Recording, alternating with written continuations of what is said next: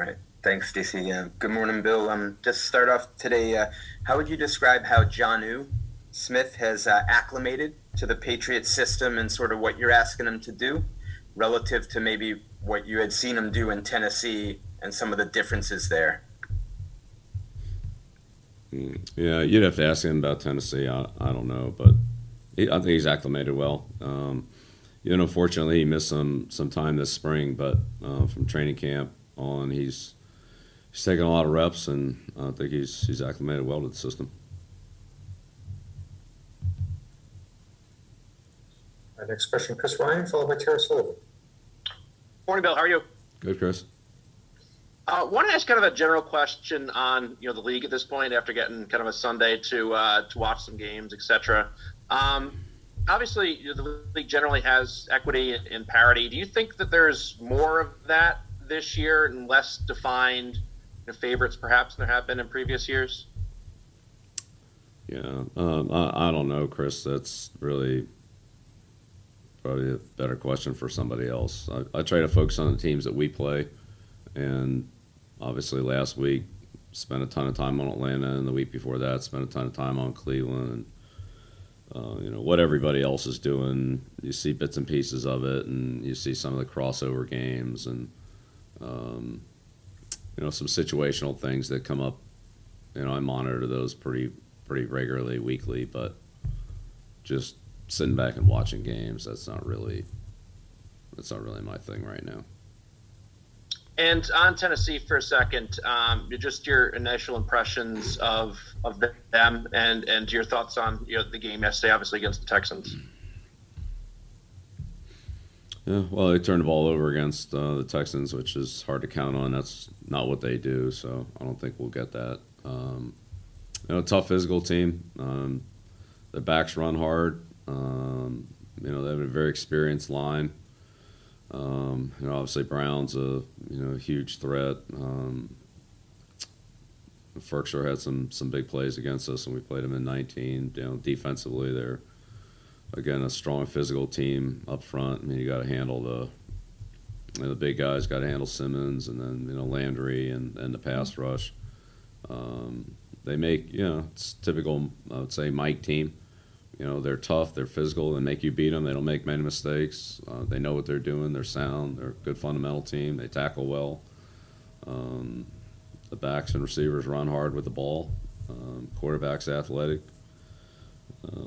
so sound in the kicking game. We're going to have to play a good football game in all three phases. Thanks. Mm-hmm. Next question, Tara Sullivan, followed by Phil Perry. Good morning, Phil. I wanted to ask you about Mac specifically as it relates to being a rookie, as we've heard many of his teammates kind of talking about seeing him as like a veteran already, and that it's easy for them to forget he's in his first year in the NFL. With the season count now, like moving past the midway point, guys are really grinding. How do you assess how he's done, for being a rookie? Are there moments where he reminds you of just how young he is? Well, Max worked extremely hard and continues to work hard on a daily basis. He's very consistent in his preparation and his process. Like any young player, he learns things all the time. We all do, but I think his process is consistent, and that's really what it needs to be. Just each day has its own challenges. From early downs to third down to the red area, 2-minute situational football, and so forth. And by the time you get to the end of the week, you fill up your preparation in all those areas, and then go out and play the game, and then start all over again. He's done a good job of that. I don't know if I can follow up, but and maybe you always balk at the comparison game, but in your experience coaching rookies, is he better at it than some, worse at it than some? But I mean, would you rate him just as, as you've coached rookies through your career? Well, each player is different. Each situation is different. We've had other rookie quarterbacks, but none of them have really played as rookies, with the exception of Jacoby for a game. So it's really, we haven't had a rookie play at that position. I think it's hard to compare a rookie quarterback to a rookie defensive lineman, and it's just not the same thing. They're both challenging, they're both hard, but it's a different type of hard. Next question, Phil Perry, followed by Andrew Callahan.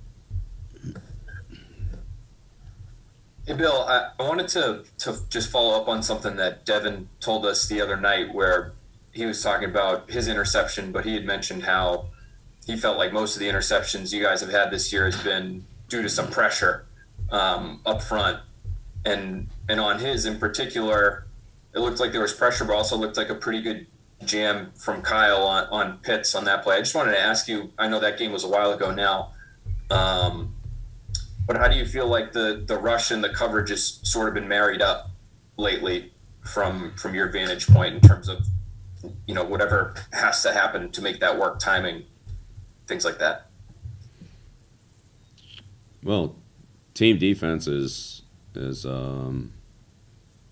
important to be successful. And again, as I've said many times before, you just can't put one guy out there and stop somebody's offense in this league. That's just not realistic.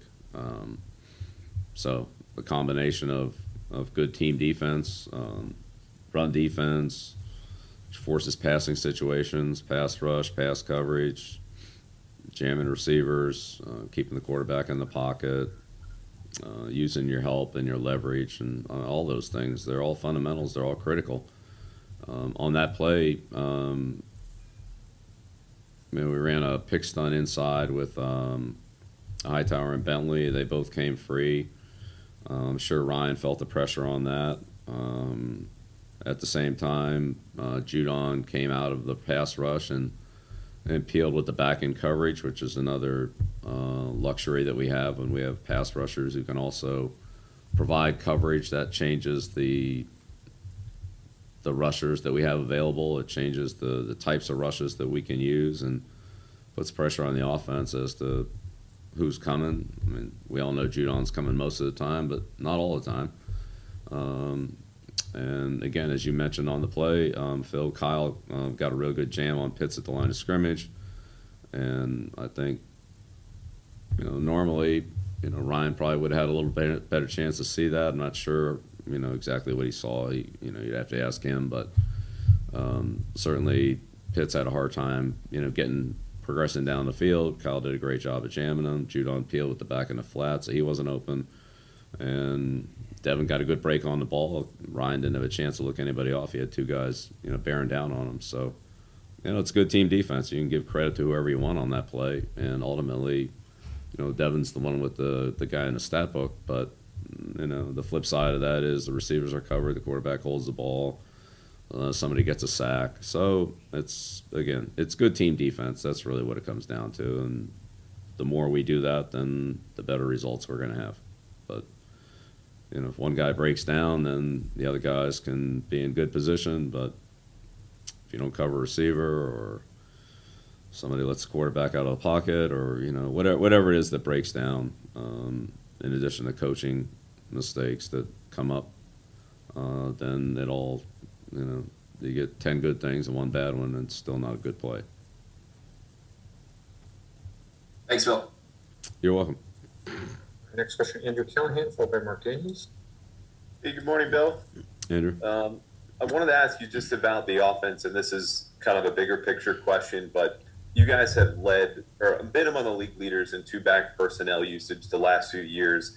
And I'm just curious, as you continue to use that, is there a different advantage to using it now versus when two-back might have been a little bit more common across the league?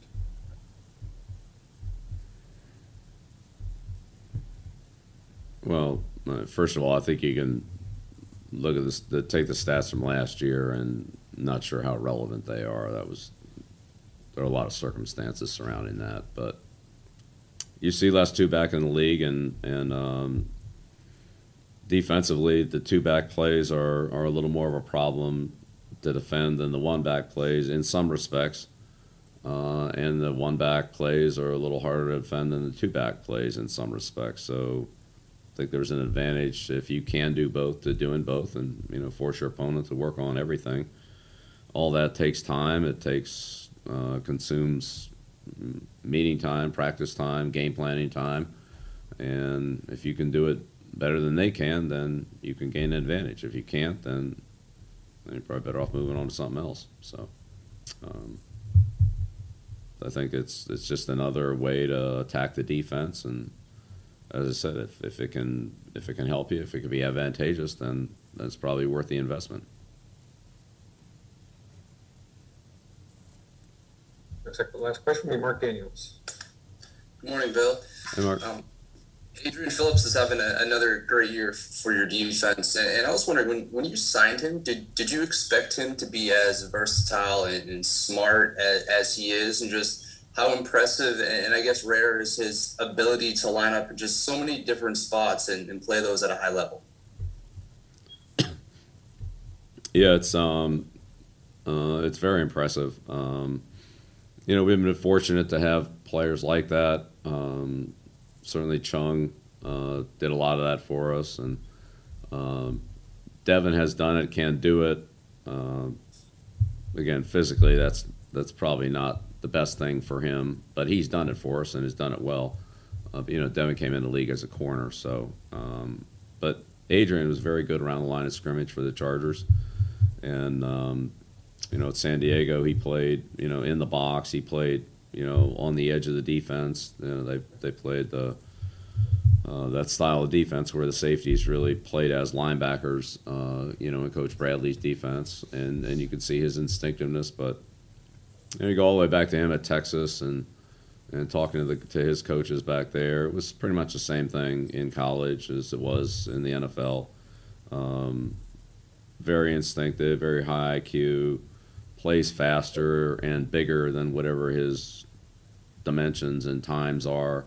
And he's got a real high level of instinctiveness and anticipation that for a lot of players in that position, linebackers, safeties, guys that kind of play in the interior part of a defense, when you have a lot of guys running around doing different things, no matter how fast the guy is, it can slow him down. And no matter how strong he is, if he can't really get into a good football hitting contact position because of the amount of time it takes or the being able to figure out exactly where you're going and where you need to be and the angle you need to take to get there and all that, it can neutralize a lot of those things. And you see players with great instincts, which Adrian has, both in the running game and the passing game. He's got excellent hands too. You look at some of the interceptions he's made for us and in his career.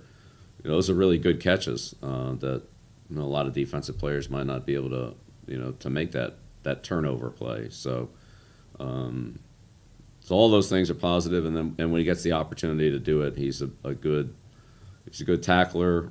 He's got good ball awareness to cause fumbles and that kind of thing, and intercept passes. And even the play in the Carolina game that they ruled the runner down when Mills pulled the ball off him down there around the 10-yard line or so. Adrian's right there, scooped it up, ran in for a touchdown, and the runner was down, but it play didn't obviously count, but that was another good example of how quickly he reacted. He came from all the way on the other side of the field to be there, to make the recovery, and got the ball in the end zone. I mean, it was really a good play. It didn't count, but again, those are the kind of things that he just does on a pretty regular basis, and you sort of take them for granted, but they're really good plays. And I mean, we can't take them for granted, but he makes a lot of them. So, did we see everything? I don't know, but I think you saw him play like that in San Diego, and you saw him play like that at the University of Texas, and he continues to be productive. He's one of our best players and one of our most versatile players. And he almost always does the right thing. When something comes up, maybe you haven't covered it, maybe you haven't exactly gone through that situation or a particular way of blocking, crack block or something has unfolded, but he almost always just does the right thing. Kind of like Chung. Stuff happens and he's got a decision to make, and it's maybe a little gray and a little and he just does the right thing. He does what you would want him to do without really telling him exactly what to do in that situation. So all that's impressive. Yep, you're welcome. Thank you, Coach. Thanks, everyone.